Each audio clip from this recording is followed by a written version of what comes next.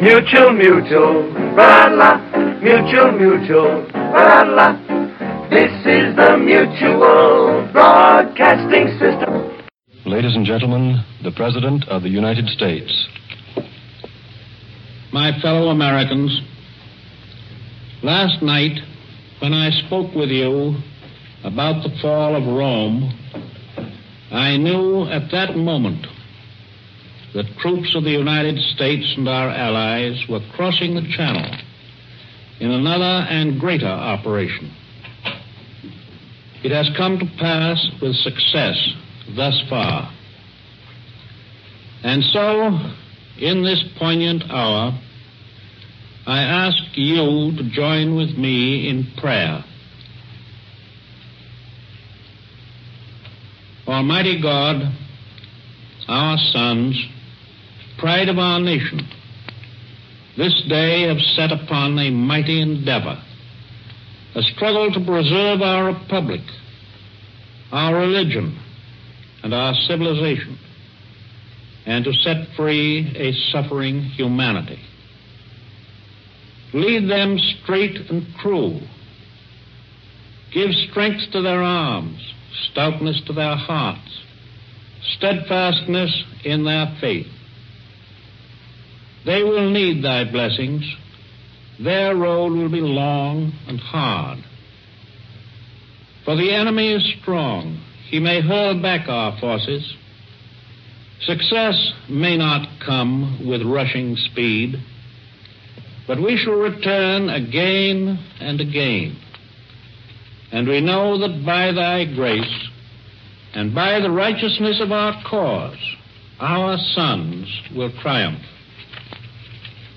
They will be sore tried by night and by day, without rest, until the victory is won.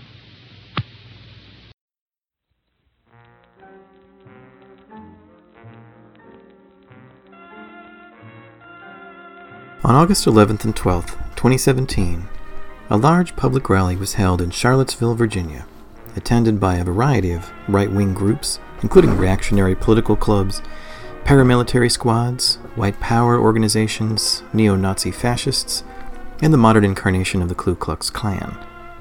The goal was supposedly to protest the gradual removal of various memorials and monuments to the Confederacy throughout the South, all of which had been erected in the 20th century, in an attempt to redefine the meaning of the U.S. Civil War and erase any gains towards racial equality made since then. But the real idea behind the rally was to unite this motley assortment of smaller hate groups into one massive, unstoppable juggernaut of rage, fear, and loathing. In this respect, the rally was a complete failure. There were several incidents of brutal violence perpetrated by the hate groups on counter-protesters, with the police either passively watching or actively defending the ralliers, culminating with the murder of a woman named Heather Heyer by professed neo-Nazi James Alex Fields Jr., when Fields rammed into her with his car, maiming and injuring 30 other bystanders in the process. As a result, the various groups, already mistrustful of each other, fell into their usual infighting and finger-pointing. For most Americans, the Charlottesville rally came as a shock. They might have had some vague sense that such right-wing hate groups existed, but this event showed that they were more active and popular than ever, and that law enforcement officials had little to no interest in their activity, let alone actively policing them. Those same Americans were shocked even further when President Donald Trump refused to outright condemn the fascists and other hate groups, saying that there were, quote, good people on both sides, unquote. In this respect, the rally was a tremendous victory for the forces of the far right. It gave them undeniable proof that they had at least passive acceptance and possibly even active support from the seat of executive government in the most powerful nation on earth. But for some Americans, neither the rally nor the aftermath came as a surprise. The forces of fascism in various forms had been gathering strength for years, a process that was obvious if you knew where to look. Finding where that process begins is more difficult. You could trace it back to August 2014, when the Gamergate online harassment campaign completed the takeover of the internet by the forces of reactionary conservatism. You could trace it back to the global financial collapse of 2007-2008, which wiped out the economic prospects of millions of men, leading to a cycle of anger, shame, isolation, and radicalization. You could trace it back to the election of Barack Obama in 2008, or the terrorist attacks on September 11, 2001, or the creation of Fox News in 1996. But the forces at work in Charlottesville in 2017 have been around for a long time. To follow those dark traces, to dig out the deepest roots of fascism and pseudo-fascism in the U.S., you have to go back to about 74 years ago. In April of 1944, the Second World War was raging at its height in Europe, Asia, and the Pacific. The Empire of Japan launched Operation Ichigo, a massive offensive against nationalist China and one of the largest operations of the entire war. Allied forces were attempting to train in earnest by their landing on the beaches at Normandy, which would happen 2 months later, without tipping off the Axis about their invasion plans. The world outside Central Europe was beginning to understand the huge scope of the network of prison camps and death camps instituted by the Nazis. All of the music and broadcasts you'll hear, by the way, date from 1944. On April 17th of that year, a little-noticed trial got underway in Washington, D.C. There were about 33 defendants charged with violating the Alien Registration Act of 1940, more commonly known as the Smith Act. The Smith Act was designed to help the powers that be stamp out any seditious activity within the U.S. that might be attempting to undermine the government and/or the war effort. The Smith Act required all non-citizen adult residents to register with the federal government, so they could be closely monitored and easily arrested, jailed, and deported if necessary. They were expected to report to their local post office to be fingerprinted and cataloged along with their children. Once the U.S. joined the Allied powers in 1941, almost 3,000 of these men, women, and children were arrested and detained because they were citizens of nations affiliated with the Axis. But the Smith Act went beyond surveilling possible foreign enemies within U.S. borders. It also made it a criminal offense to print, publish, edit, issue, circulate, sell, distribute, or publicly display any written or printed matter advocating, advising, or teaching the duty, necessity, desirability, or propriety of overthrowing or destroying any government in the United States by force or violence, or attempts to do so, or to organize or help or attempt or to organize any society, group, or assembly of persons who teach, advocate, or encourage the overthrow or destruction of any such government by force or violence, or become a member of or affiliate with any such society, group, or assembly of persons knowing the purposes thereof.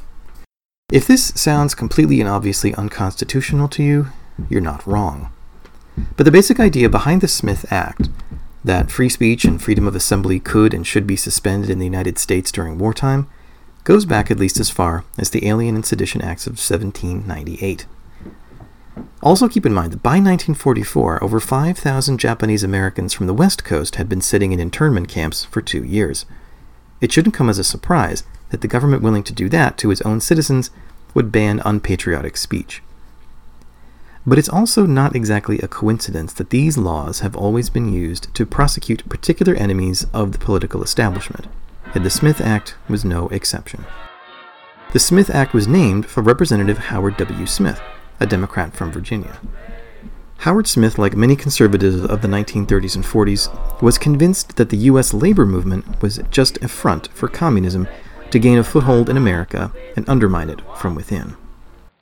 He would later be known for his outspoken racism and his steadfast support of segregation, including an attempt to block the U.S. Congress from passing the Civil Rights Act of 1964. In 1940, Smith had intended the legislation named for him to be used to prosecute leftists, especially labor organizers.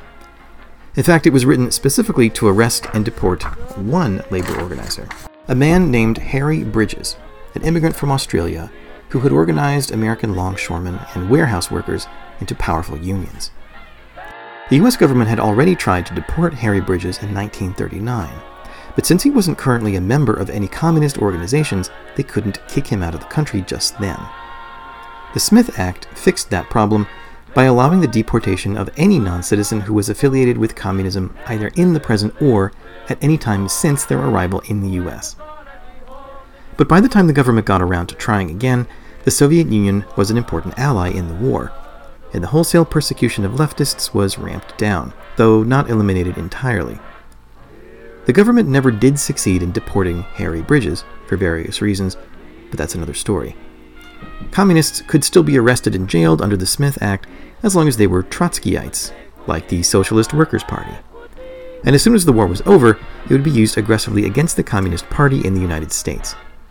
But in 1942, the Soviets were allies, however temporarily, and it was the fascists who had attacked Pearl Harbor and declared war on the United States. So, the Roosevelt administration told Attorney General Francis Biddle to use the Smith Act to target a group of people it was never intended for: prominent American fascists and fascist sympathizers. As a result, 30 people were indicted in Washington, D.C. in July 1942 in the case of U.S. versus McWilliams. They were accused of violating the Smith Act by being so anti-Semitic, so fascistic, or so pro-Nazi in their speech that they had represented a danger to the government and thus to American society. It took the administration almost 2 years to build their case, during which time 3 more people were indicted. One of the men indicted, Lawrence Dennis, sarcastically referred to it as, quote, the Great Sedition Trial of 1944. The prosecutor, O. John Roga, was the son of German immigrant farmers who had settled in Illinois, and he was a New Deal liberal, as was the presiding judge, Edward C. Eicher, a former congressman from Iowa and chairman of the Securities and Exchange Commission. Roga's goal was to show that the rhetoric of the Americans on trial matched so exactly with the propaganda coming out of Germany, Italy, and Japan that for all intents and purposes these Americans were doing the work of the enemy. It wasn't exactly an airtight case, and the proceedings weren't made any easier by the constant grandstanding and flamboyant drama put on display by the defendants. The trial was almost constantly disrupted by their grandiose, sometimes unhinged behavior, despite Eicher's constant attempts to restore order. But I want to look more closely at who those individuals were. They represent the first generation of truly fascist Americans.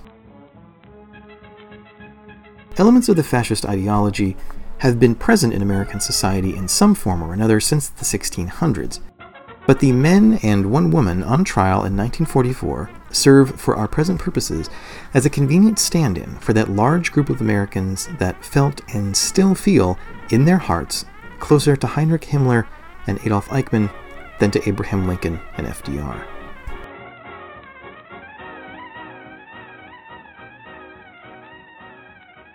Before I delve into their stories, I want to give some more definition to how I'm using the term fascism. Like I mentioned earlier, fascism is an ideology, a kind of worldview that manifests itself in various times and places in specific ways. For example, in the 1930s and 40s, Spain, Italy, Romania, Germany, the UK, and the US each had their own particular type of fascism, much like Poland, Hungary, and Croatia do now. This isn't to say that the fascists in these countries have some kind of solidarity with one another, or even resemble each other all that much. Croatian fascism in the 2010s obviously looks very different from Italian fascism of the 1930s. Nevertheless, there are some common elements that always show up within fascism, no matter when or where it appears. The Italian writer and philosopher Umberto Eco cataloged these in his 1995 essay, Ur-Fascism. I want to quickly go through his list because they all apply in some way to the fascism of the United States, in ways that will probably strike you as obvious in 2018. The first is a view of tradition that sees the purpose of learning as a process of uncovering hidden truths rather than expanding the horizon of what can be known. As Eco puts it, quote, "There can be no advancement of learning. Truth has been already spelled out once and for all, and we can only keep interpreting its obscure message." This obviously lends itself to mysticism and the occult, which many fascists are fascinated by. Another element is the rejection of the modern world, disguised, Eco says, quote, as a rebuttal of the capitalistic way of life, but mainly concerned with the rejection of the Enlightenment and the Age of Reason, unquote. This irrationalism leads to the cult of action for action's sake. Quote, action being beautiful in itself, it must be taken before or without any previous reflection. Thinking is a form of emasculation. Therefore, culture is suspect insofar as it is identified with critical attitudes, unquote. Other elements include the fear of the different, and an appeal against the intruders. The appeal to a frustrated middle class, a class suffering from an economic crisis or feeling of political humiliation, and frightened by the pressure of lower social groups. The obsession with a nefarious plot in order to make the fascist followers feel besieged and give them a sense of common identity. Enemies that are at the same time too strong, having sometimes secret wealth and power, and too weak, unable to stand up to the fascists' strength. Life is permanent warfare, a constant struggle leading to some apocalyptic final battle that never actually comes. A cult of heroism strictly linked with a cult of death. A hypergendered masculinity that expresses itself through a fascination with weaponry. The reduction of the citizenry to a theatrical fiction. Quote, "Citizens do not act. They are only called on to play the role of the people. A selected group of citizens can be presented and accepted as the voice of the people." Finally, quote, "An impoverished vocabulary and an elementary syntax in order to limit the instruments for complex and critical reasoning. Keep those elements in mind as we move forward." Knock it, men, right in yonder. Say, Jack, do you know who's beat to his sock? Who's that, man? Nobody but me. What's the matter, bub? Been loading up a tanker all day long. Convoy is supposed to shove off tonight. You know one thing, Bub, you really talk too much. In fact, your mouth is too big. Now, my advice to you is... Shh, don't talk too much. Shh, don't know too much. Jack, don't be too hip, cause the slip of the lip might sink a ship. Shh, don't see too much. Shh, don't jive too much. Boy, don't be too hip, cause the slip of the lip might sink a ship. Now the walls have ears and the night has eyes. So let's be wise and trick those nasty, nasty spies. Shh, don't talk too much. Shh, don't know too much. Boy, don't be too hip, cause the slip of the lip might sink a ship.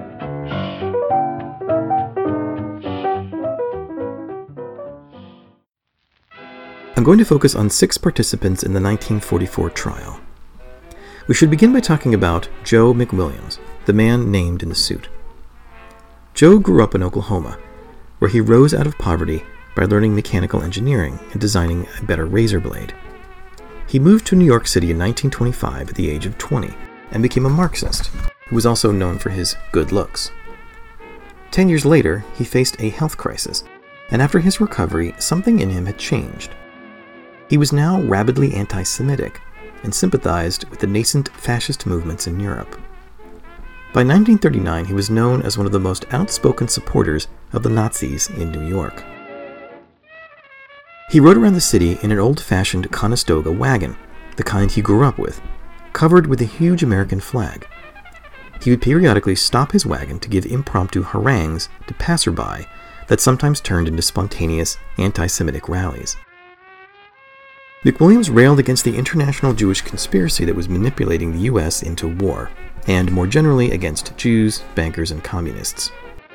He attacked the quote-unquote Jew governor of New York State, Herbert Lehman, and said that New York City Mayor Fiorello LaGuardia was, quote, a Jew parading under an Italian name.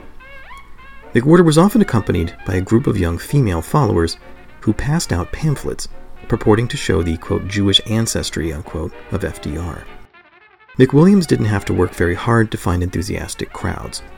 America in 1939 was mostly opposed to getting involved in what they saw as a European war. Admired and respected citizens like Charles Lindbergh and legislators like Democratic Senator Robert Rice Reynolds of North Carolina were openly sympathetic to the fascist side in that conflict. Lindbergh blamed a cabal of Jewish interests for trying to get the U.S. into the war. His anti-Semitism was influential on an entire generation of Americans, as were the popular radio broadcasts of Father Charles Edward Coughlin.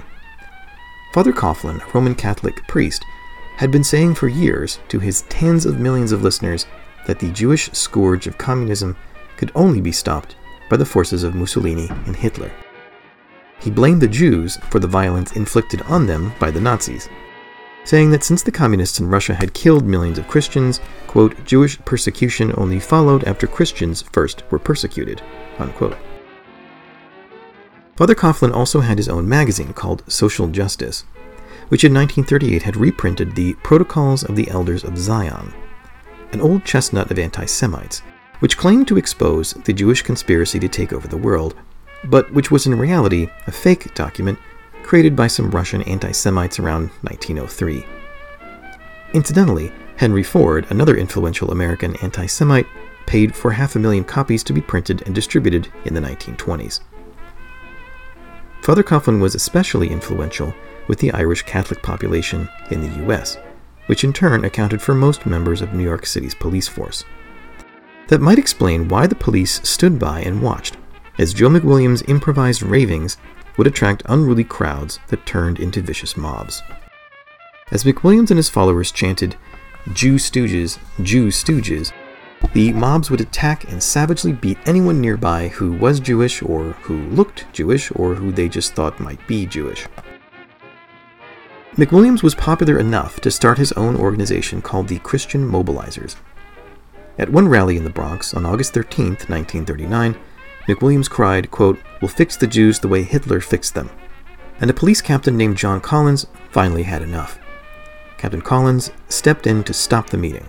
He was immediately attacked by the screaming mob. When Sergeant Robert McAllister pushed his way into the crowd to save Collins, he was bludgeoned with a lead pipe by someone in the crowd. The rest of the police finally moved in and arrested 2 ex-convicts for the violence. But the precinct where they were held was then swarmed by members of the Christian Mobilizers demanding their release. The 18th Congressional District in New York City was disproportionately German and pro-Nazi, so in 1940 McWilliams decided to run for the open congressional seat there, bolstered by his own popularity and the local fascist sympathies. This brought him national visibility, but not much new support. Popular radio personality Walter Winchell dubbed McWilliams Joe McNazi, while other journalists referred to him as the American Fuhrer. McWilliams' Republican primary opponent was a man named James Blaine Walker Jr. He was the son-in-law of President Benjamin Harrison, and the grandnephew of Republican presidential nominee James G. Blaine. In other words, very much the establishment candidate. It was about as mad a campaign season as you might imagine, with McWilliams arrested at one point for disorderly conduct, which is ironic since that describes McWilliams' entire political style. In the end, it wasn't close. Blaine won by a large margin. It turned out that a lot of the Germans in the district weren't fond of the Nazis after all. McWilliams' behavior the night of his loss led to yet another disorderly conduct arrest, and the next day, he was committed to Bellevue Hospital to have his mental fitness analyzed.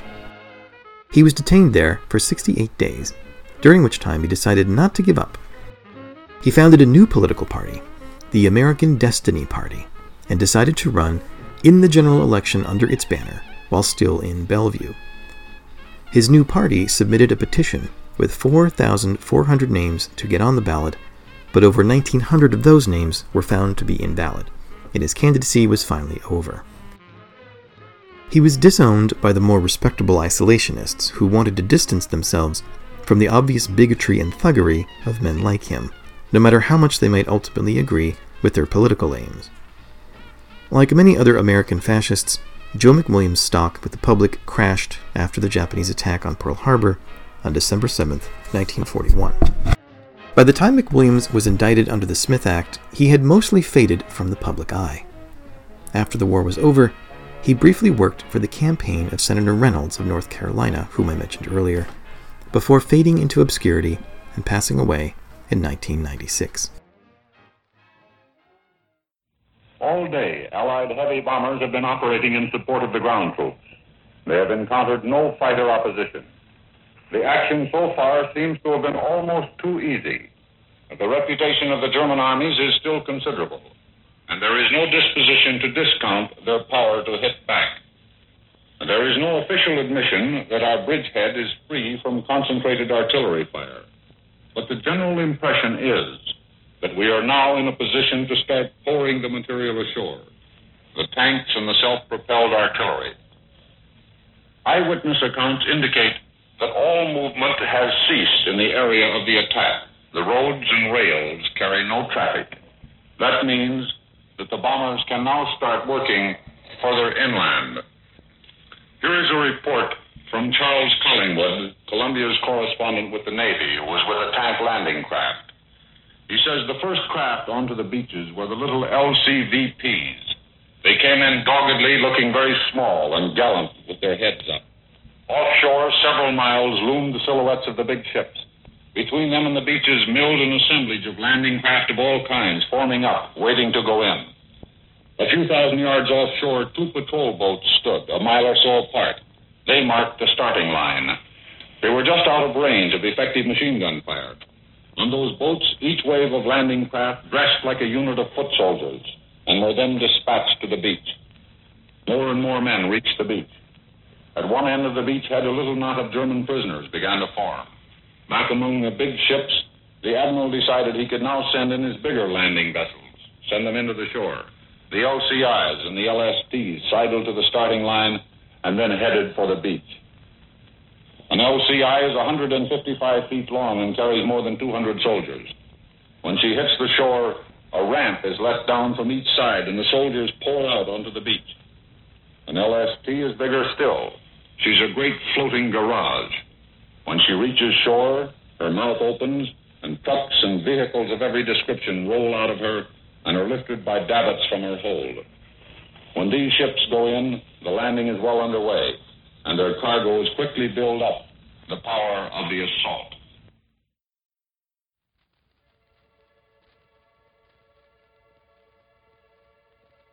The vicious street mobs of the Christian mobilizers were one type of American fascist in the 1940s. Another type entirely was represented by George Sylvester Viereck. Viereck was a respected author, editor, journalist, and poet. Viereck was older than the other fascists on trial in 1944. He was born in Munich in 1884 to a German father and an American mother. He had a fraught, complicated relationship with his family, and especially his father, whom he both resented and idealized, and associated with a romanticized Germanic heritage. When Viereck was 12, he moved with his family to New York City, where despite various trials and tribulations, he distinguished himself through his writing. So he pursued work as a journalist. In 1914, Viereck married Margaret Hein, whom he had known since they were children. Though he was still obsessed with his father, to the point that he carried on a close relationship with Helena von Doneges, one of his father's former mistresses. That same year, he became active in politics as a reaction to the Great War. Viereck, through his writings, had come to see himself as the public voice of German Americans, especially those who felt they had one foot in the Old World by virtue of their family history, and one in the New World, through their assimilation into American society. In August 1914, Viereck had founded a weekly newspaper titled The Fatherland, which was popular among the large German immigrant population in New York City. His writing and editing in these and other publications through the 1920s made his name as a writer of note. One of his most popular science books impressed Sigmund Freud so much that Freud asked him to write a similar book about psychoanalysis. Viereck's trip to meet with Freud led to a series of interviews throughout Europe, with people like George Bernard Shaw, Benito Mussolini, Albert Einstein, Marshall Foch, and Nikola Tesla, among others, with Tesla and Viereck becoming good friends. Viereck also interviewed Adolf Hitler in 1923, when Hitler was still in the midst of his steep rise to ultimate power in Germany. He was one of the few American fascists to come face to face with the Fuhrer himself. Viereck mostly gave Hitler an open platform to expound on his favorite topics. How, quote, the state and the race are one, and the body politic must be sound if the soul is to be healthy, and to stay healthy they must have room to breathe and room to work, which means expanding their territory eastward, and so forth. Hitler ended the interview by railing against Marxism, practically shouting that, quote, in my scheme of the German state there will be no room for the alien, no use for the wastrel, for the usurer or speculator or anyone incapable of productive work, unquote. Note the coded language about usurers and speculators, which was a reference to Jews.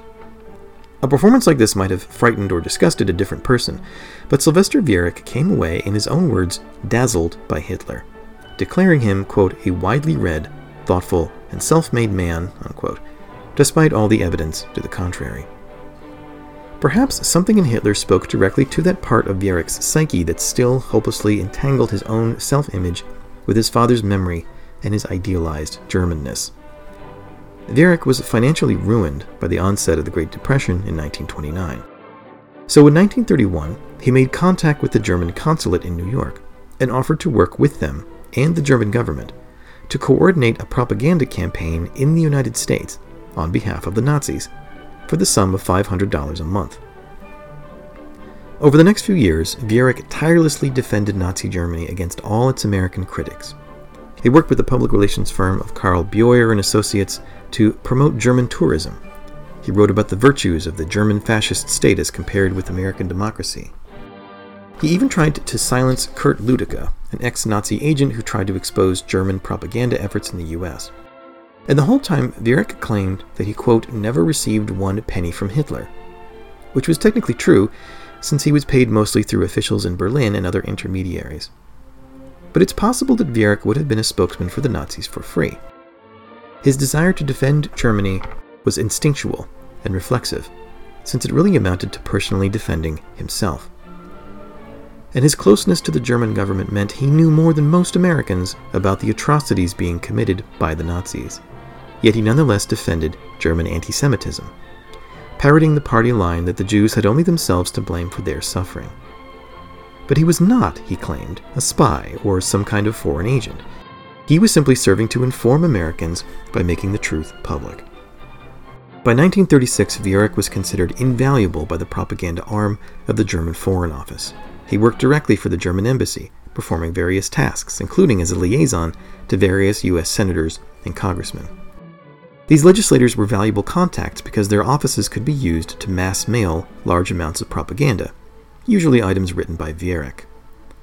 One of these items was a weekly Nazi propaganda newsletter edited by Viereck from 1939 to 1941 called Facts in Review, which had a readership of about 100,000. He also founded the Flanders Hall Publishing House in 1939 to produce and distribute more propaganda, including some texts sent straight from Berlin. Viereck weathered all the criticism leveled against him, in part because no one knew the true extent of his connection to the German government until several years later. But in 1940, Viereck finally fell from grace. The fall of France in June of 1940 gave many Americans second thoughts about American neutrality, and the tide began to turn against German apologists and Nazi propagandists like Sylvester Viereck. In September 1941, Viereck was indicted by a grand jury investigating foreign propaganda in the U.S. for not registering as a foreign agent under the Foreign Agents Registration Act of 1938. The same law, incidentally, used in 2018 to prosecute Paul Manafort, the manager of Donald Trump's 2016 presidential campaign. Upton Sinclair, the American author, sent Viereck a letter where he wrote, quote, "If there is anybody in America who's doing Satan's work, you are the man. If there is a Benedict Arnold of this war, you are he," unquote. Despite the efforts of various U.S. senators and congressmen who were isolationists, fascist sympathizers, or both, to free him, Viereck was convicted. He was fined $1,500 and served 1 year in prison. His wife Margaret begged him to repudiate the Nazis and confess his part in supporting their murderous regime. But Viereck viciously turned on her and said she had betrayed him. He was the true victim, he said, persecuted for his German ancestry and stripped of his constitutional rights. While already in prison, he was indicted again for conspiracy to undermine the morale of the armed forces through his prolific propaganda efforts. In March 1943, the U.S. Supreme Court threw out some of the earlier conviction for various reasons, but in July that same year, Viereck was convicted a second time on the original charge of violating the FARA and was sentenced to another one to 5 years in prison. Viereck continued to defend himself, and it seemed that he really was incapable of seeing any contradiction between his affection for German fascism and his professed loyalty to the United States. With his indictment for subverting troop morale still pending, Viereck was indicted yet again in 1943, and finally under the Smith Act in 1944. 1944 was also the year his youngest son, Corporal George Sylvester Viereck Jr., died in the brutal fighting on the beaches of Anzio in Italy. This was too much for Margaret to bear. She left Sylvester Viereck permanently, converted to Catholicism, and devoted herself to religious and community service to atone for her husband's immorality. Viereck, for his part, complained angrily that she had given his money, quote, to Jewish refugee committees in the Catholic Church, unquote. Viereck still had several defenders who believed that he had been deprived of his full rights as a citizen. They might have felt differently had they known how closely he worked with the Nazi German government. In any event, their efforts led to Viereck's release from prison in 1947. He continued to write with some success, but apart from some pieces supporting Joseph McCarthy in the Red Scare, he refrained from political activity. In 1959, he moved to Holyoke, Massachusetts, where he lived with his son Peter, a successful author and historian in his own right, until his death from a stroke on March 1, 1962, when he went to his grave utterly convinced that he had done nothing wrong.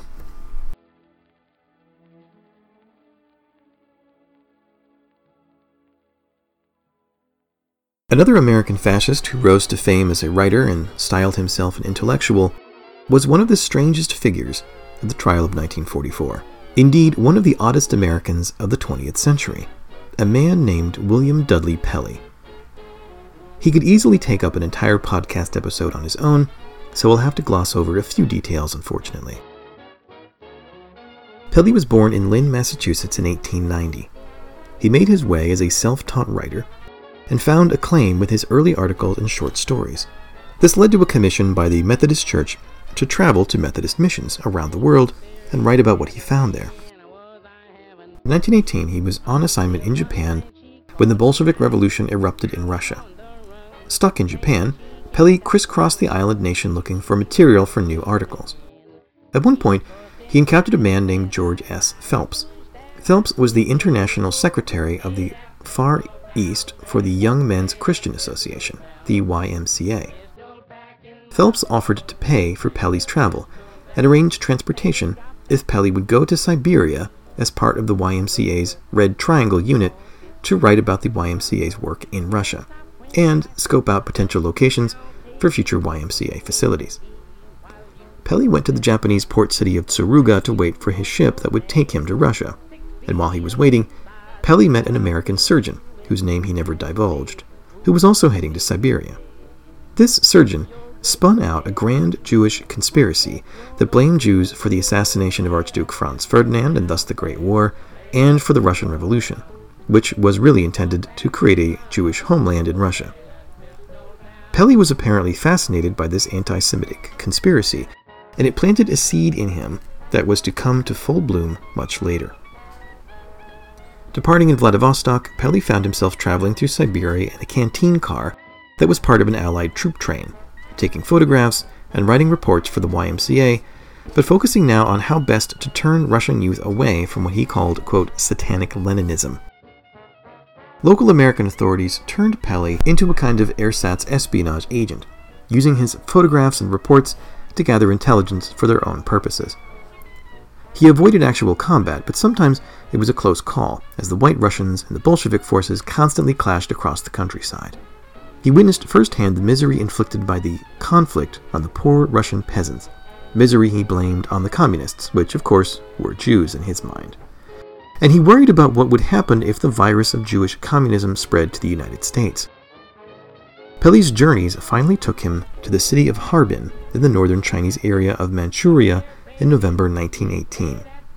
Now that the Russian Revolution was over, Harbin became the epicenter of expatriate Russian fascism, and the most notable figure among this motley group was Anastas Vonsiatsky. Vonsiatsky would later move to the U.S. and found the All-Russian Fascist Organization based in Putnam, Connecticut, and like Pelley, he would later be jailed for sedition. Pelley and Vonsiatsky would remain in contact, offering each other support for the next few decades. Pelley returned to the U.S. in 1920. His continued success as a writer led him to move to Hollywood to try his hand at screenwriting. He became close friends with the famed actor Lon Chaney, known as the Man of 1,000 Faces, for his skill with makeup and disguises. Their families spent evenings and weekends together, with Chaney usually cooking dinner. But the films Pelley wrote were middling at best, and he found himself increasingly alienated from what he considered the degenerate Hollywood lifestyle. Eventually, Pelley ended his friendship with the Cheneys and left Hollywood in disgust, blaming his lack of success not on his own mediocre work, but instead on the Jews. which in his mind controlled the film industry. One evening in 1928, Pelley was lying on his bed in his bungalow in Altadena reading some racist literature when he nodded off. He awoke in the early morning with a start, feeling something like what he called a combination of heart attack and apoplexy. A voice inside his head screamed, "I'm dying!" Suddenly, the pain faded, and Pelley sank into a, quote, mystic depth of cool blue space. Frightened, Pelley closed his eyes, and when he opened them, he was lying on a marble slab, naked, with two men standing next to him. They were dressed in white uniforms, and seemed familiar somehow. They told Pelley not to be scared. They had him bathe in a reflecting pool nearby, which made him feel less self-conscious. One of the men, who called himself William, explained to Pelley that they were currently on a different plane of reality, a kind of afterlife, and Pelley was there to receive an important spiritual lesson. William explained that the earth was a kind of classroom where souls grow and learn over the course of numerous reincarnations. These souls move up the spiritual ladder, represented on the material plane by the different races. The black race was, of course, the bottom rung of the ladder, and as humans developed spiritually, they would move upwards each cycle to reach the top rung, which was, of course, the white race. Pelley returned to consciousness in the material plane, having learned his first lesson. But the mysterious William kept in contact with Pelley and would speak to him from time to time. Pelley now found that he had what he called strange powers of perception, possibly to aid him in some greater mission of which he was not yet aware. This was the pivotal moment of Pelley's life. He shortly abandoned his failing attempts at screenwriting and decided to return to New York, where he would stay with some friends. While riding the train through New Mexico, he was reading an essay by Ralph Waldo Emerson when he was struck by a beam of blinding white light. A voice proclaimed to Pelley that the Christian churches and ministers of the world were leading their followers astray from Jesus Christ's true teachings. Pelley's ultimate task, finally revealed to him, was to use his newfound powers and his connection with the other planes of existence to lead the world down the correct spiritual path. And now, let's take a quick break to hear a word from one of our sponsors. Now, 3 ways you can help yourself and help the dealer who supplies you with Parquet margarine, the delicious craft quality spread for bread. First, to save valuable shopping time, know the point value of rationed foods. Parquet margarine, by the way, still requires only 2 ration points a pound. Second, plan menus a week in advance and serve the most nourishing foods available. And, of course, serve economical Parquet margarine as often as you can. It's such a splendid energy food and is fortified by Kraft so that every pound contains 9,000 units of vitamin A. And now, a third important point. To conserve paper vitally needed in the war, avoid useless wrapping. Don't ask your dealer to wrap packaged foods. And that means the attractive yellow and blue package, too.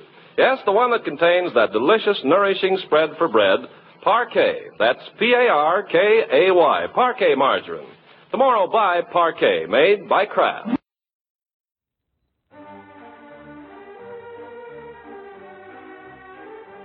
When Pelley finally arrived in New York, he met a friend of his named Mary Deriot, who was also the fiction editor for The American Magazine. Pelley had no background at all in spiritualism or the occult, but Deriot was connected to various spiritualist organizations, including the influential American Society for Psychical Research. She made it her mission to help Pelley understand his experiences and tap into his potential abilities. With her help, he analyzed his experiences, eventually writing down an account of his initial experience titled 7 Minutes in Eternity, using a writing process he called super radio in less than 2 hours. Deriot was able to get her editor to publish the account in the March 1929 issue of The American Magazine. The reader response was huge. Pelley's account was immensely popular. Pelley spent the summer of 1929 responding to thousands of letters from readers and moving in the social circles of occult New York, all of which were also fascinated by Pelley's article. He slowly but surely began to incorporate ideas from these various groups into his own beliefs, like a belief in the power of pyramids taken from David Davidson, and a belief that ancient advanced societies had existed and been destroyed, borrowed from Helena Blavatsky and her Theosophical Society, and the notion that America would be the nation to enlighten the world, taken from the cult leaders Guy and Edna Ballard. Pelley became more and more convinced of his own cosmic importance. Eventually, in the wake of the Great Depression, Pelley moved to Asheville, North Carolina in 1932, where he wove together his various strands of literary imagination, Christian occult mysticism, and virulent anti-Semitism into a kind of fascist metaphysics. To promote his ideas, Pelley founded Galahad College in Asheville in 1932, offering correspondence courses in topics like Christian economics and social metaphysics. Galahad Press published various periodicals and books outlining Pelley's ideas. And then on January 30th, 1933, the day after Adolf Hitler was named Chancellor of Germany, Pelley announced the founding of his own American paramilitary fascist organization called the Silver Legion. They called themselves the Silver Shirts, modeled after the brown shirts of Nazi Germany. The uniform consisted of, obviously, a silver shirt with a blue necktie and blue corduroy trousers with leggings. Each shirt displayed a red capital letter L across the left breast. The L stood for love, loyalty, and liberation. Pelley was the national commander of the organization, which was headquartered in Asheville with 9 divisions. Each division had various departments: local posts, industrial relations, junior activities, foreign affiliates, and the Silver Rangers. The latter group were paramilitary bands of 100 men each. In addition to these regional divisions and departments, the Silver Legion had departments based around specific issues like crime erasement, public enlightenment, and patriotic probity. The Public Morals and Mercy department would have the job of censoring the press and the film industry, and rounding up so-called vagabonds and putting them in concentration camps. New recruits to the Silver Legion had to be white, Christian, 18 years old, and able to afford $6 for the uniform and $10 in annual dues. Applicants had to submit a photo of themselves, along with information about their military experience, financial situation, and exact hour and minute of birth. They also had to sign a pledge to, quote, respect and sustain the sanctity of the Christian ideal, to exalt patriotism and pride of race, and so on. There were 9 indoctrination meetings, 1 a week, directed by the local Council of Safety, mostly going over the assigned readings, 2 of which were books by Pelley. His book, No More Hunger, described Pelley's new social system, which he called the Christian Commonwealth, a blend of capitalist theocracy with nationalized industry and social welfare programs, run by and for white Christians only. In 1933, the first branch of the Silver Shirts opened in Los Angeles. Within a year, the LA branch had recruited 3,000 members. There was a great deal of interest in the Silver Shirts in California in general, with 6 local branches appearing in Los Angeles alone. Some of the California Silver Shirts were fascinated with Pelley's metaphysical ideas and focused their efforts in that area, but other groups were open about the fact that they could make no sense at all of Pelley's religious writings. Instead, they focused on preparing for armed conflict with the communist infiltrators and subversives that were just over the horizon. In San Diego, the branch leader there, a man named Willard Kemp, decided to stop preparing and strike first. He armed his 200 followers with U.S. military rifles, purchased through 2 corrupt servicemen stationed at the North Island Naval Base Armory. Kemp hired 2 U.S. Marine Corps drill instructors to train his men at a heavily fortified ranch near El Cajon, and offered to buy from the 2 Marines as many weapons as they could get their hands on. Kemp had plans to assassinate various Jewish public officials and stage a fully armed march through the streets of San Diego during an upcoming May Day celebration. When the 2 drill instructors realized exactly what they had been hired to do, they promptly reported everything to their superiors. They were told to keep working for the San Diego Silver Shirts and gather information that could be reported to U.S. naval intelligence and used against the Silver Shirts later. That time would come in August 1934. A special session met of the Special House Congressional Subcommittee on Un-American Activities. They heard testimony from the 2 Marines as well as several Silver Legion members and former members. The legislators were, to put it mildly, freaked out. The government started keeping a very close eye on Pelley and the Silver Shirts, and it didn't take long before they found evidence of financial shenanigans within the group. Adding to Pelley's problems was the widespread sense that he was an agent of Nazi Germany. In fact, despite Pelley's vocal support for Hitler's regime, the Nazis had little contact with Pelley or the Silver Legion and never gave him any financial support. But Pelley believed that being associated with Hitler boosted his status and overall visibility, so he encouraged reporters and others to think that he had high-level ties to the Nazi order. The Nazis did invite Pelley to one of their congresses in 1938, but they were torn between their long-standing desire to cultivate American followers and their disgust with Pelley's esoteric Christianity. Pelley's belief system was often a sticking point between him and other right-wing and fascist American leaders, who otherwise might have worked more closely together. Pelley did have some followers who would go on to be hugely influential fascist or pseudo-fascist figures in their own right later, including Gerald L.K. Smith, who would found the America First Party in 1944 and later funded the building of the Christ of the Ozarks statue in Arkansas, and Francis Parker Yockey, whose writings would be seminal for the following generations of white nationalists. Yockey was part of the Chicago Silver Shirts, who were known for being especially violent. In late October 1939, at least 4 Chicago Silver Shirts attacked a department store owned by a Jewish man. They smashed the store windows and painted swastikas on the walls. Another prominent member was Henry Lamont Beach, better known as Mike Beach, who later became the chief proponent of the Posse Comitatus movement, which led to the contemporary sovereign citizen and paramilitary groups in the U.S. Even some of Pelley's more unusual ideas were influential, especially his belief that human life on Earth came from the Sirius star system. Pelley believed that 30 to 50 million years ago, disembodied souls from Sirius migrated to Earth in various forms, at first appearing in bodies that looked like sphinxes, then moving to ape-like forms and gradually morphing into modern human bodies.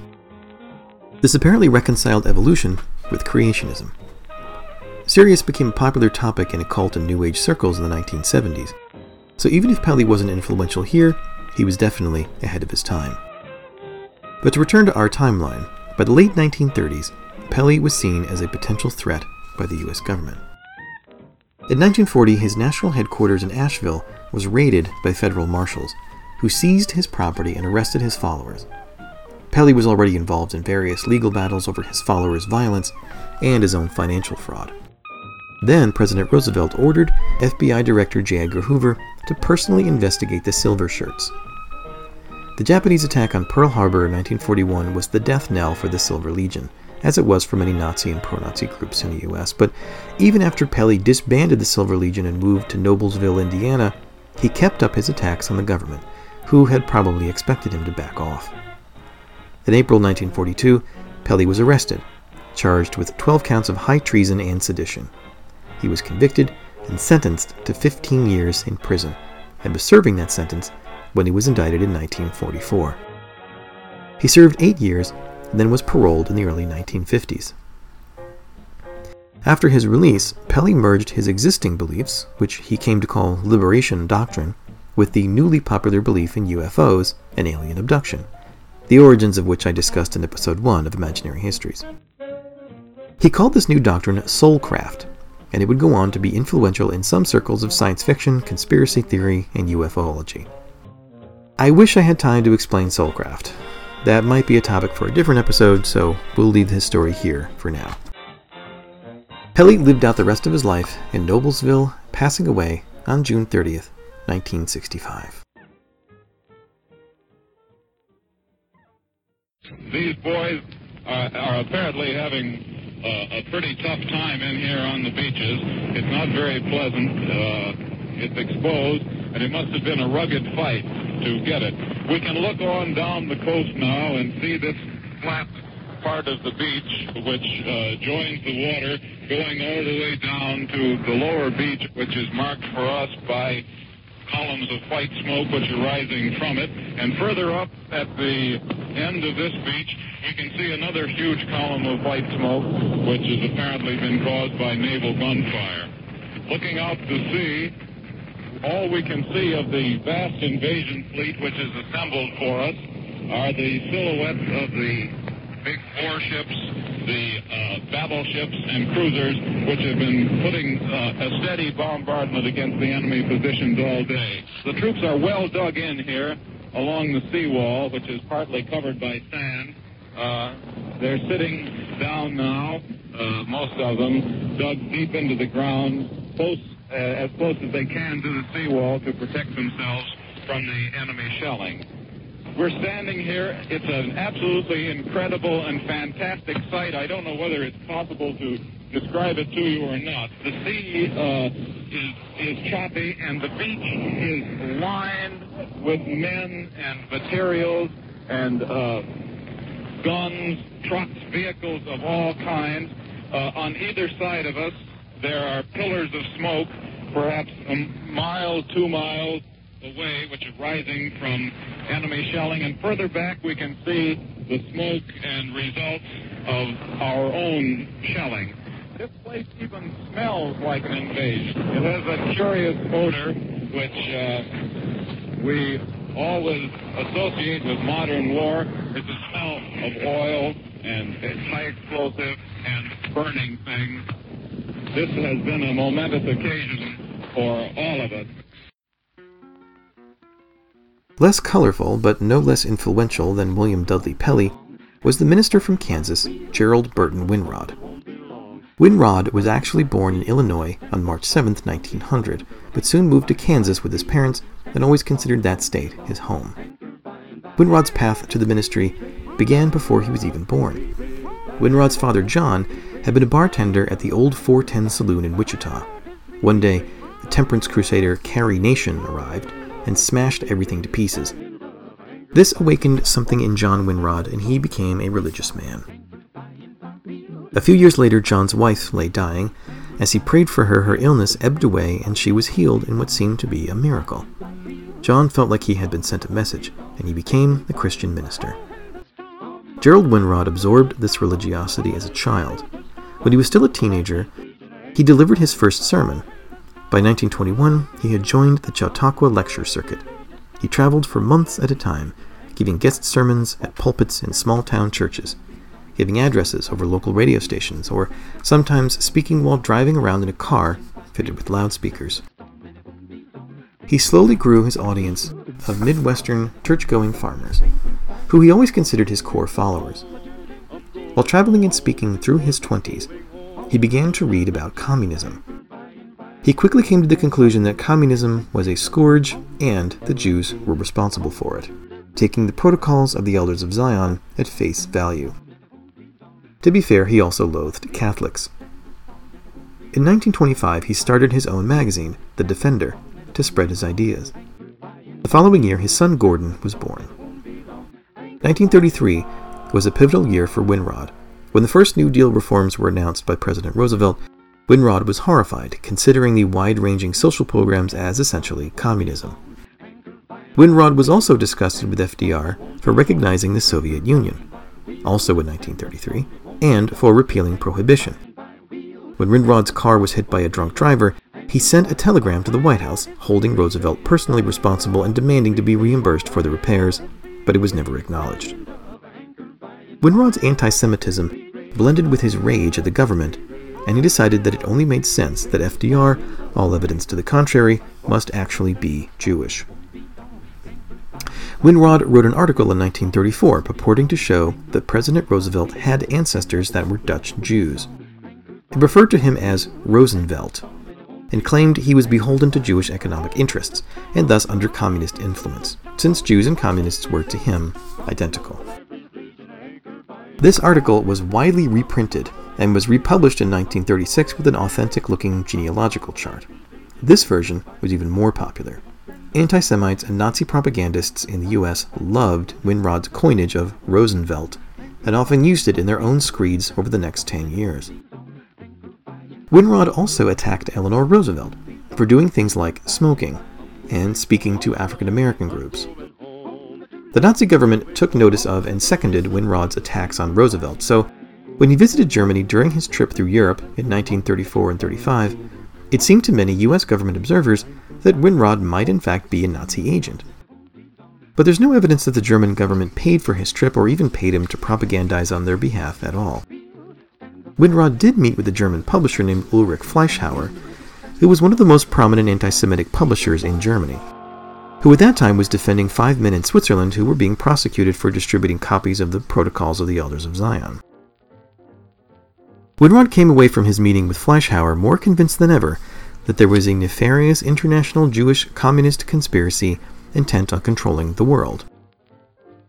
Fleischhauer was the publisher of World Service, a cheap anti-Semitic bulletin that was widely distributed in the U.S. in an English translation. It was considered mandatory reading by figures like William Dudley Pelley, who often reprinted World Service articles in his own periodicals. Robert Edward Edmondson, another influential fascist author and publisher who was part of the 1944 trial, and of course, Gerald Burton Winrod, who praised it as a, quote, reliable source of European information in 1937. The reality was the Nazis didn't have to pay Winrod to propagandize on their behalf, as he, like George Sylvester Viereck, was happy to do it for free.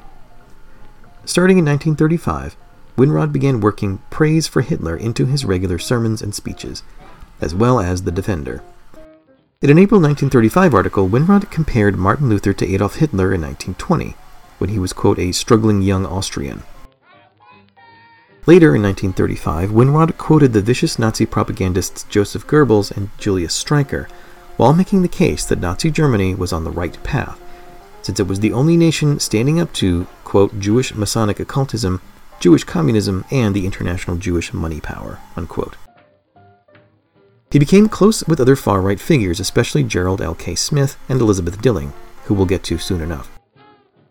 Finally, Winrod decided the time had come for him to personally enter the political arena in order to better do God's work. In 1938, he ran for the Republican nomination in Kansas for United States Senator. He temporarily toned down his anti-Semitism, at least in public, as he gained nationwide attention for the first time. Winrod had a loyal base among German-speaking Mennonites in Kansas, who related to his support for Germany, his opposition to joining the European War, and his religious fundamentalism. With their solid support, it seemed possible that Winrod might get elected. But by now, Winrod had been given the nickname the Jayhawk Nazi by journalist James True, and the name stuck. Sometimes he was also called the Jayhawk Hitler, Jayhawk meaning Kansan. The Kansas State Republicans were not interested in being represented by Winrod. They lured former Kansas Governor Clyde Reed out of retirement to run against him. Reed was still a popular figure in Kansas politics and a progressive to boot, in sharp contrast to Winrod. Winrod's Mennonite supporters stuck with him, and he did well in areas where the Ku Klux Klan had been powerful in the 1920s, years earlier. But it wasn't enough. The voters overwhelmingly chose Reed. Winrod came in third, with about 21% of the vote. Clyde Reed would serve in the Senate until his death in 1949. Despite this loss, Winrod continued to write and speak on behalf of Nazi Germany and agitated to keep the U.S. out of the war. In April 1939, Winrod delivered 7 isolationist radio broadcasts from his radio station based in Piedras Negras in Mexico. One of these was entered into the Congressional Record by Robert Rice Reynolds, who we mentioned earlier. That same year, Winrod printed and distributed thousands of anti-war pamphlets, stickers, petitions to various addresses around Washington, D.C. He also hosted a visit from the German Methodist Episcopal Bishop F.H. Otto Melle, who would often travel on German government-sponsored speaking tours through the U.S., supporting the Nazis and endorsing Hitler as the savior of Germany. Winrod would publish 3 of Melle's sermons in his magazine. By 1940, Winrod's wife, Frances, had reached her limit. She filed for divorce and requested police protection from her husband. The FBI wasted little time in interviewing Frances. We don't know exactly what she told them, but some details were leaked to the press. Apparently, Gerald taught his children that Germany was superior to France and England, and he openly admired Hitler.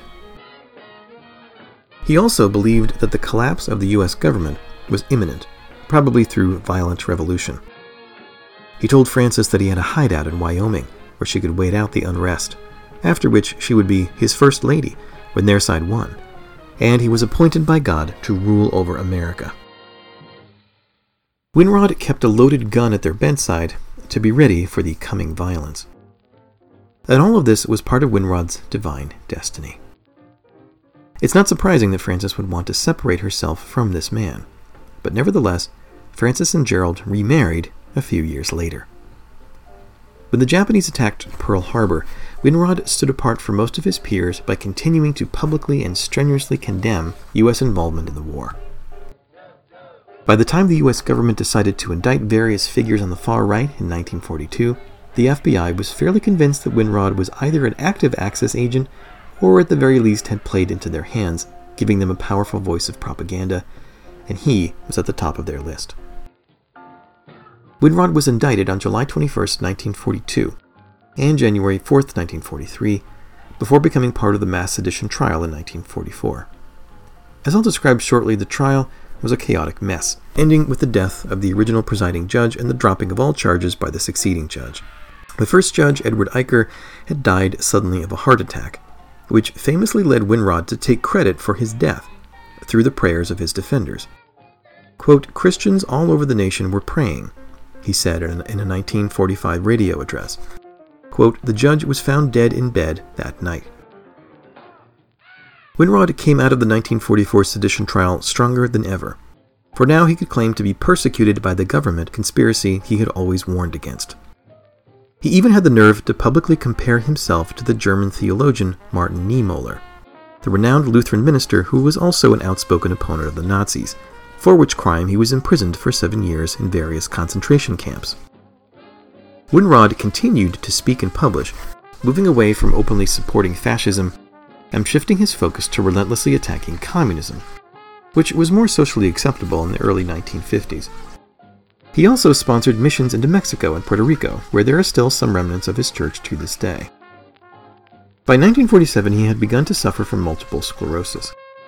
Despite this, he carried on a vigorous campaign against his local paper, the Wichita Beacon, especially when they began to investigate how Winrod was handling his finances.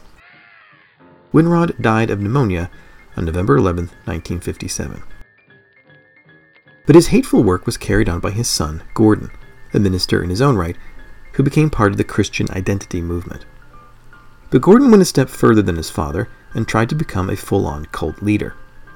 He quickly gained followers based around the same anti-Semitism, fundamentalism, and apocalyptic Christian prophecy as his father.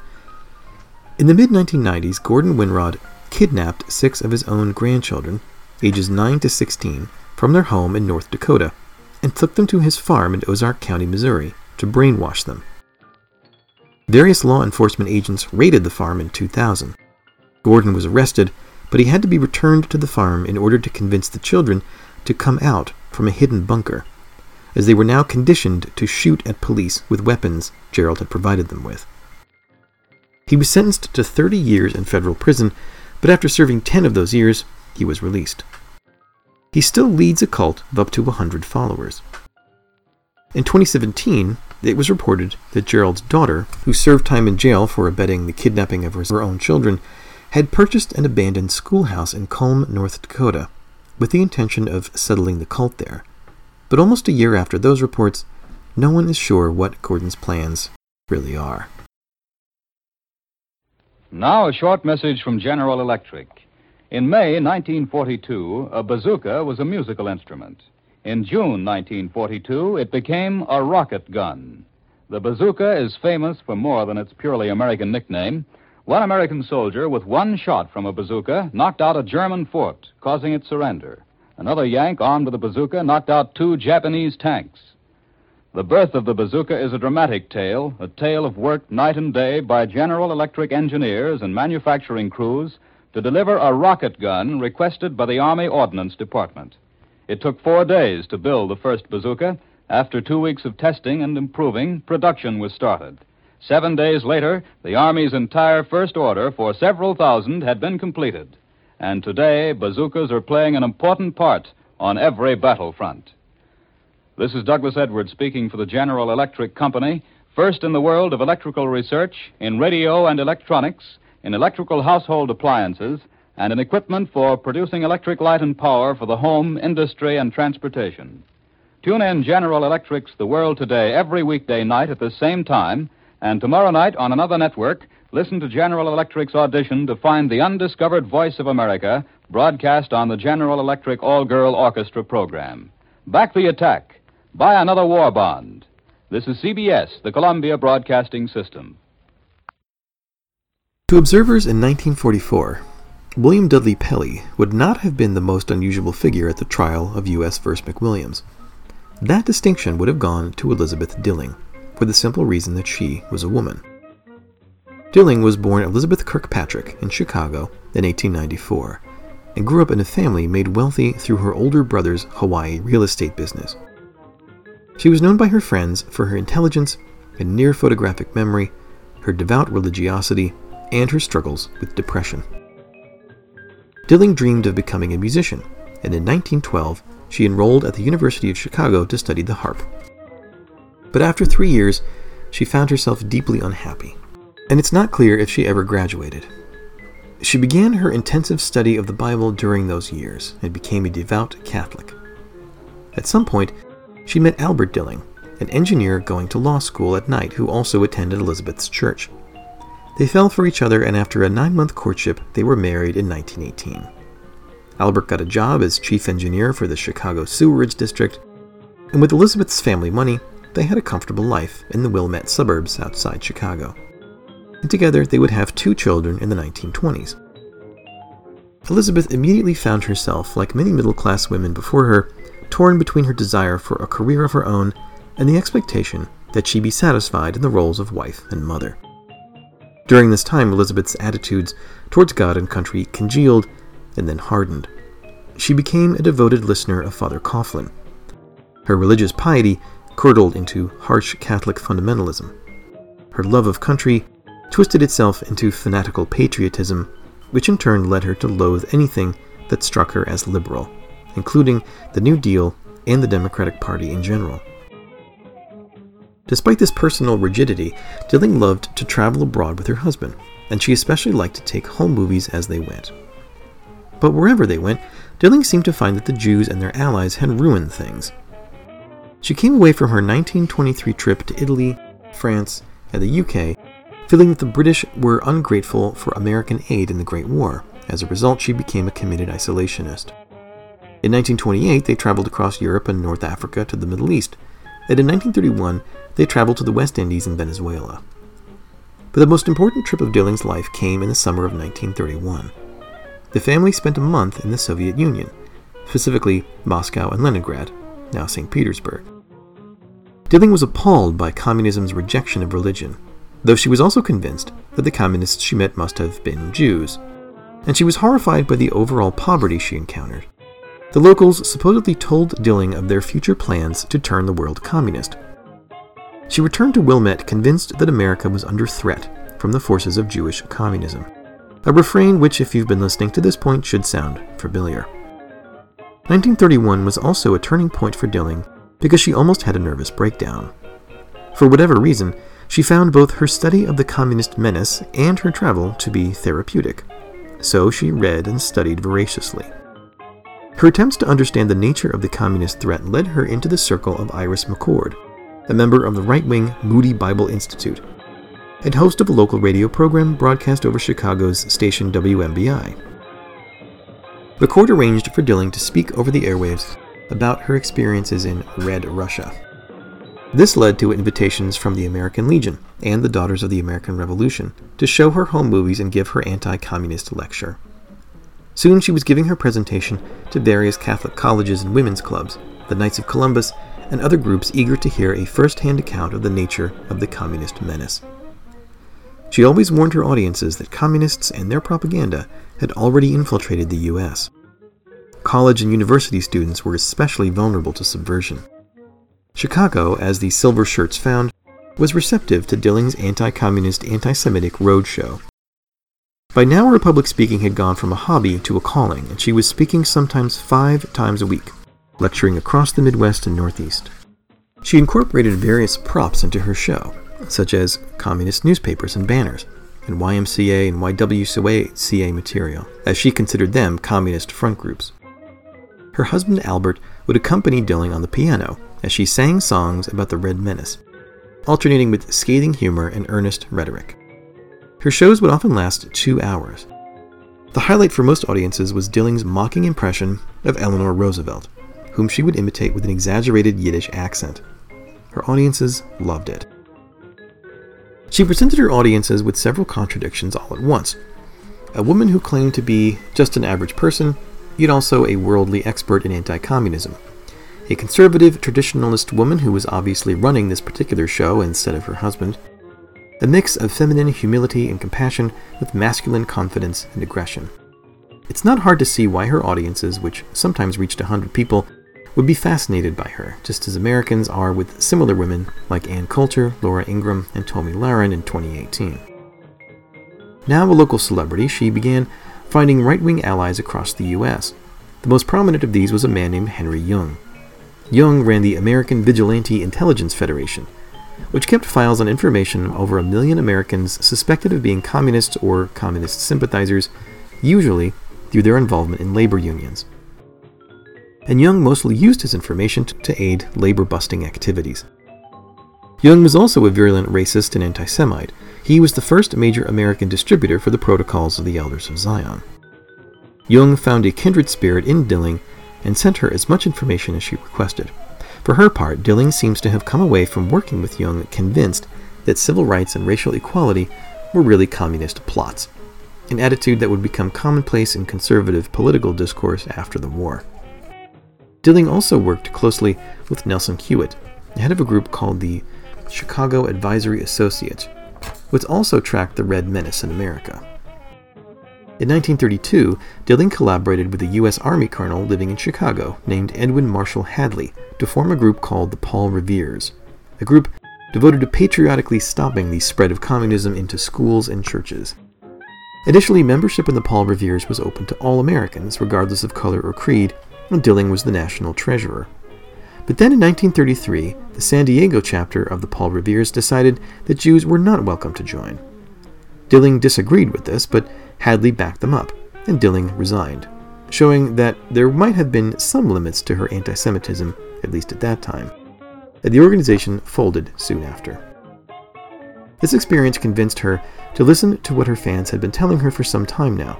She needed to get her message published in print so it could reach a nationwide audience. Her first pamphlet was called Red Revolution, Do We Want It Here?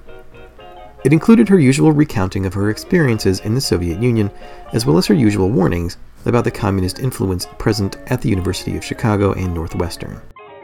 She also warned that those she called parlor pinks had, quote, delicately sugar-coated raw communism for the literary North Shore society. These communist sympathizers, she said, quote, usually posed as neutrals, liberals, and lovers of mental freedom, unquote.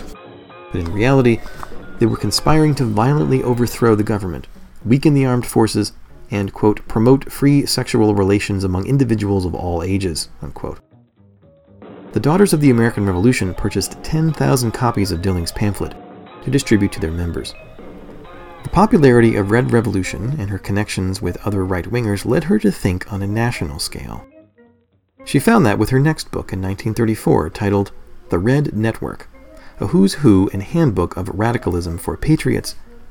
The book described more than 1,300 individuals and 460 organizations, which were, according to Dilling, quote, communist, radical pacifist, anarchist, socialist, or IWW controlled, unquote.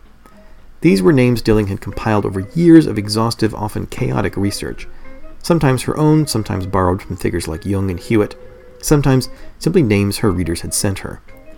The book was a mess of falsehoods, half-truths, and guilt by association, naming individuals like Mohandas Gandhi, Chiang Kai-shek, John Dewey, Edna St. Vincent Millay, and Albert Einstein, among many others. The Federal Council of Churches was run by communists, apparently, as was the League of Women Voters. But it didn't matter that it made no sense. What mattered was that it sold 2,000 copies within 10 days, and by 1941 had gone through 8 printings. At least 16,000 copies were sold in addition to those given away to various groups like the KKK, the FBI, the German-American Bund, the American Legion, the Aryan Bookstore, the DAR, the New York and Chicago police departments, and of course, the Silver Shirts. Let's take another quick break. We'll be right back. Meanwhile, let me pass on the good word about the new Kraft Dinner. This famous macaroni and cheese still cooks in 7 minutes. But the new Kraft Dinner gives you a richer, fuller cheese flavor. Just what you cheese lovers have been hankering for, the flavor of golden cheddar through and through a dish full of tender, fluffy, light macaroni. And to think you cook it in just 7 minutes. When the folks taste the new Kraft Dinner, they'll say it's incredible that you could whip up such swell macaroni and cheese so fast. Kraft's tireless research, of course, is responsible for the goodness of the 2 ingredients in each Kraft Dinner box. The special macaroni and the Kraft grated that gives such splendid cheese flavor. Let them work their speed magic in your kitchen to give you point-thrifty, good-eating main dishes. At your food store tomorrow, get a couple of packages of the new Kraft Dinner. Each box makes enough for 4 servings, and you get 2 boxes for 1 single red point.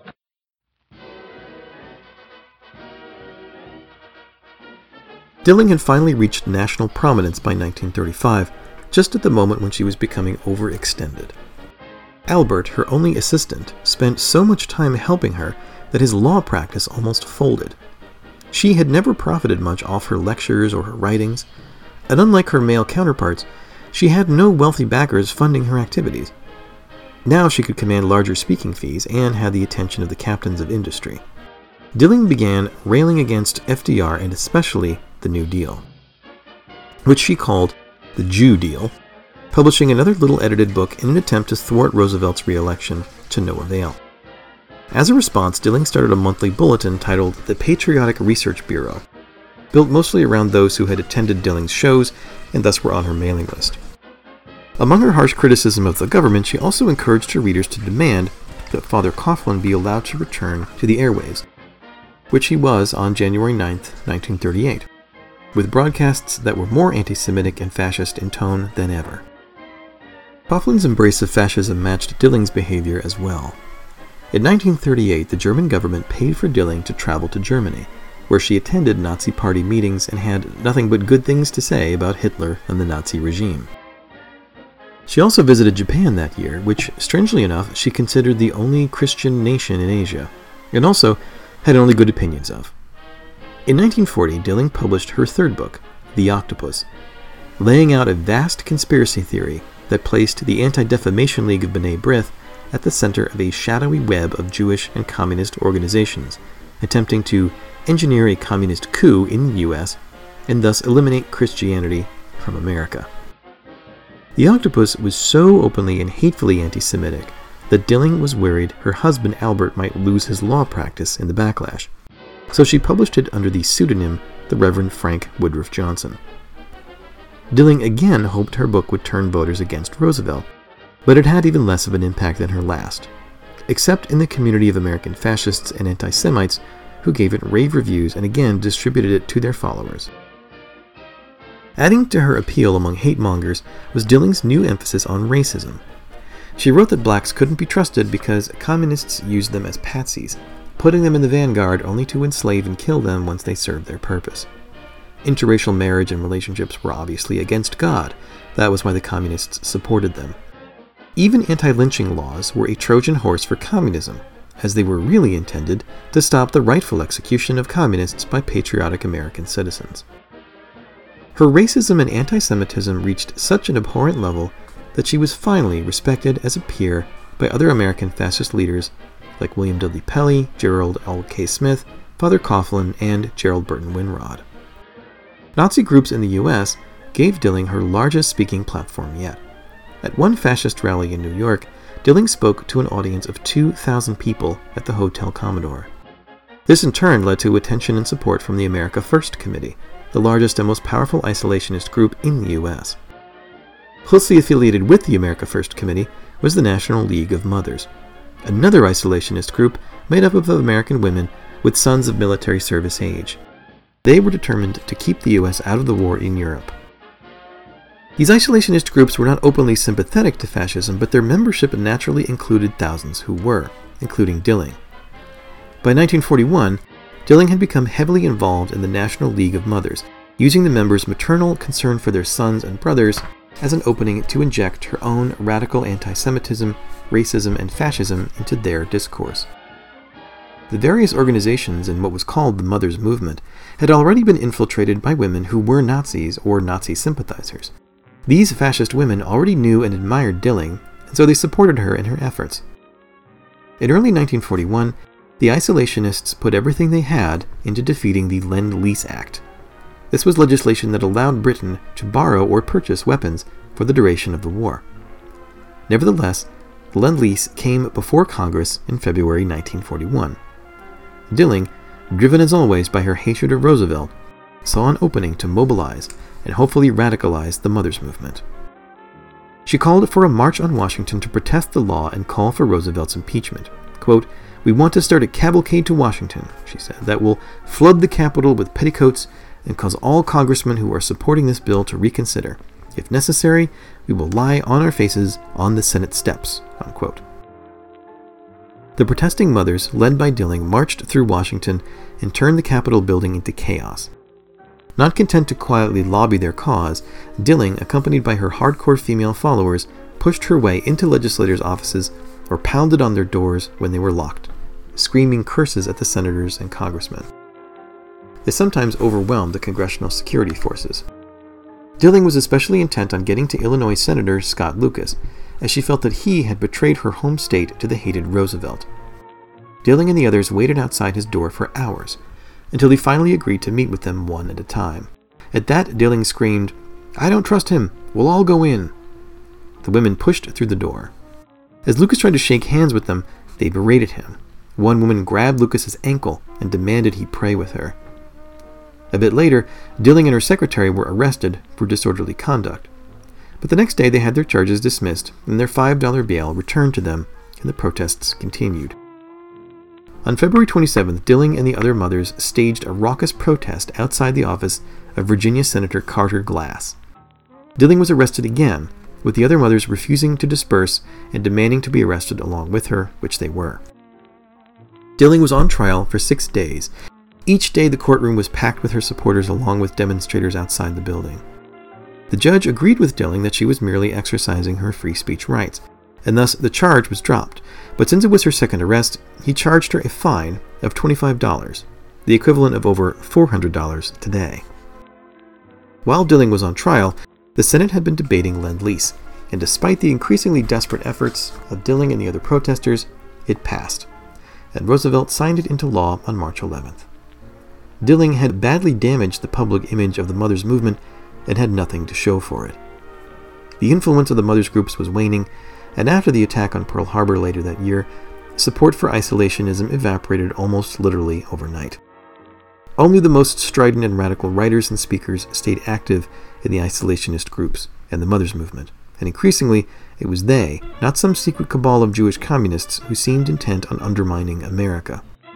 That included Dilling.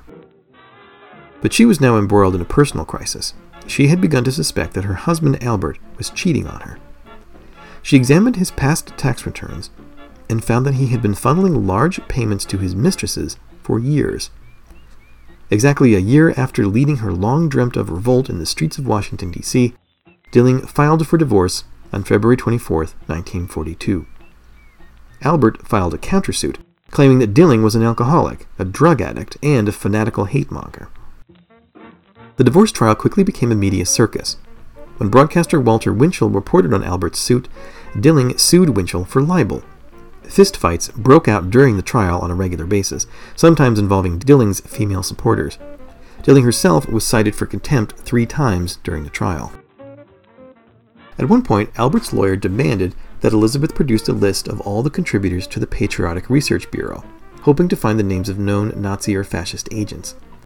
As a result of this move, Albert fired his lawyer, over worries that he, too, would then be associated with those agents. Finally, in May 1942, Albert dropped his allegations, and Elizabeth dropped her libel suit. They agreed to an uncontested divorce.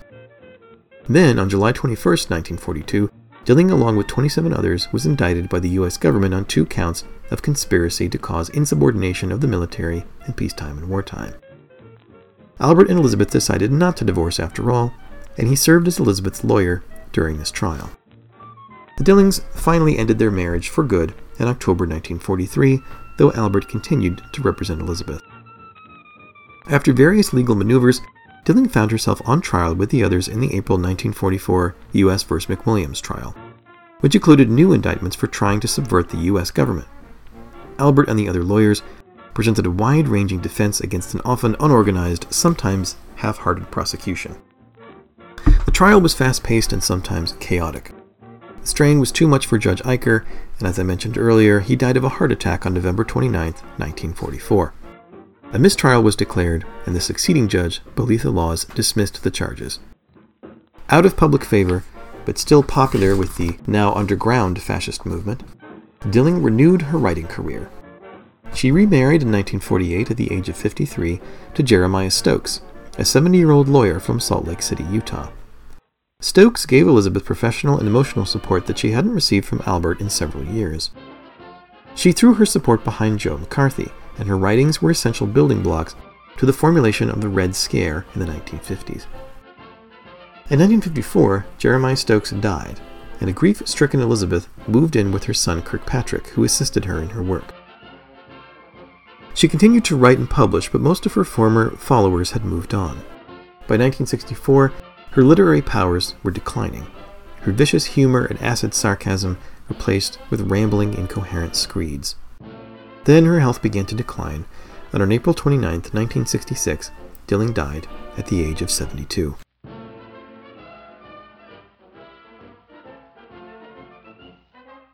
The 1944 trial, in the end, was a minor disaster for both sides.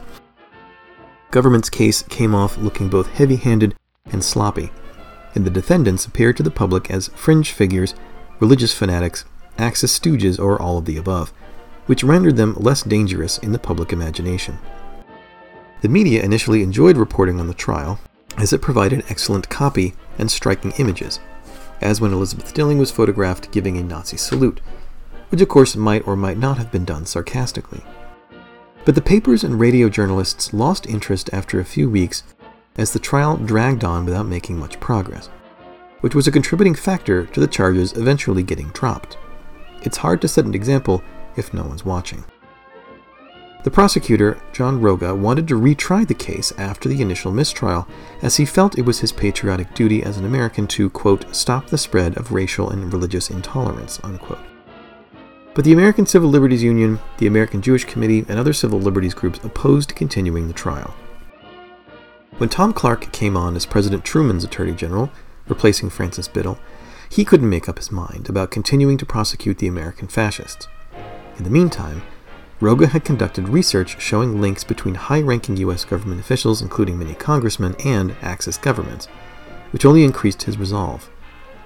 But when Attorney General Tom Clark read Roga's report, he realized it would embarrass too many powerful politicians, including some that were his personal friends, and he buried the report.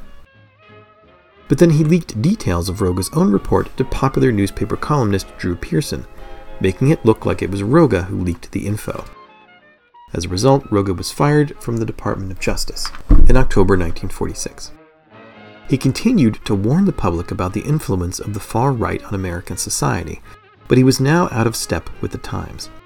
The European conflict had entered a new phase, where communism was now the enemy, and figures like Roga had to embrace the new reality or be left behind.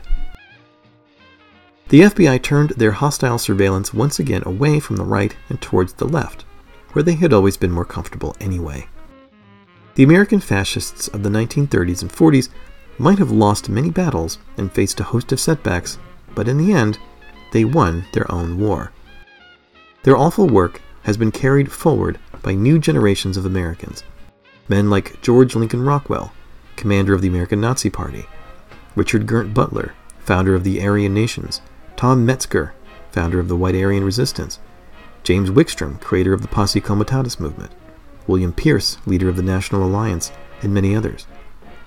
Since Charlottesville, Americans have learned the names of Richard Spencer, head of the National Policy Institute, Matthew Heimbach, head of the Traditionalist Workers' Party, John Cameron Denton, leader of the Atomwaffen Division, and Andrew Anglin, publisher of the Daily Stormer, and the list, unfortunately, goes on and on. I hope I've shown that fascism has existed in America for a long time, and has enjoyed tremendous popularity with the public and strong support from the ruling class. But over the last 20 years, the internet has changed American fascism the way it's changed everything else in American society.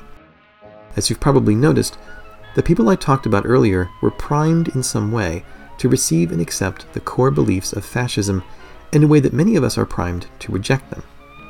And you've also noticed that the economic and social chaos caused by the Great Depression was a major factor in modern fascism taking root in the U.S. The financial collapse of 2007 and 2008 seems to have had a similar effect, but this time, the spread of fascist imagery and ideas was magnified thousands of times through modern communication networks and social media sites. It's not an exaggeration to say that despite their best intentions, if we give them the benefit of the doubt, social media platforms created the perfect environment for disseminating fascism across America for the last decade, in a way that McWilliams, Pelley, Viereck, Winrod, and Dilling could never dream of. Charlottesville in 2017 was not the beginning of a new birth of fascism in America, it was a culmination. A volcano of fear and loathing bursting through the crust of normal American society and showing the ever-present hatreds flowing beneath. To conclude this episode, I'll leave you with a long quote from Umberto Eco. Quote, "We must keep alert so that the sense of these words will not be forgotten again. Ur-fascism is still around us, sometimes in plain clothes. It would be so much easier for us if there appeared on the world scene somebody saying, 'I want to reopen Auschwitz, I want the black shirts to parade again in the Italian squares.' Life is not that simple. Ur-fascism can come back under the most innocent of disguises. Our duty is to uncover it and to point our finger at any of its new instances, every day, in every part of the world." Franklin Roosevelt's words of November 4th, 1938 are worth recalling. Quote, "I venture the challenging statement that if American democracy ceases to move forward as a living force, seeking day and night by peaceful means to better the lot of our citizens, fascism will grow in strength in our land." Unquote. Freedom and liberation are an unending task.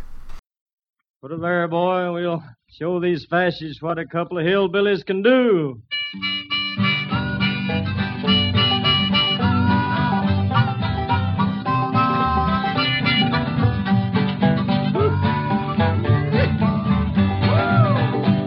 Well, I'm going to tell you, fascists, you may be surprised. People in this world are getting organized. You're bound to lose. You fascists bound to lose. All you fascists bound to lose. I said, all you fascists bound to lose. Yes, sir. All you fascists bound to lose. You're bound to lose. You fascists bound to lose. There's people of every nation marching side by side, marching across the fields where 1 million fascists died. You're bound to lose. You fascists bound to lose.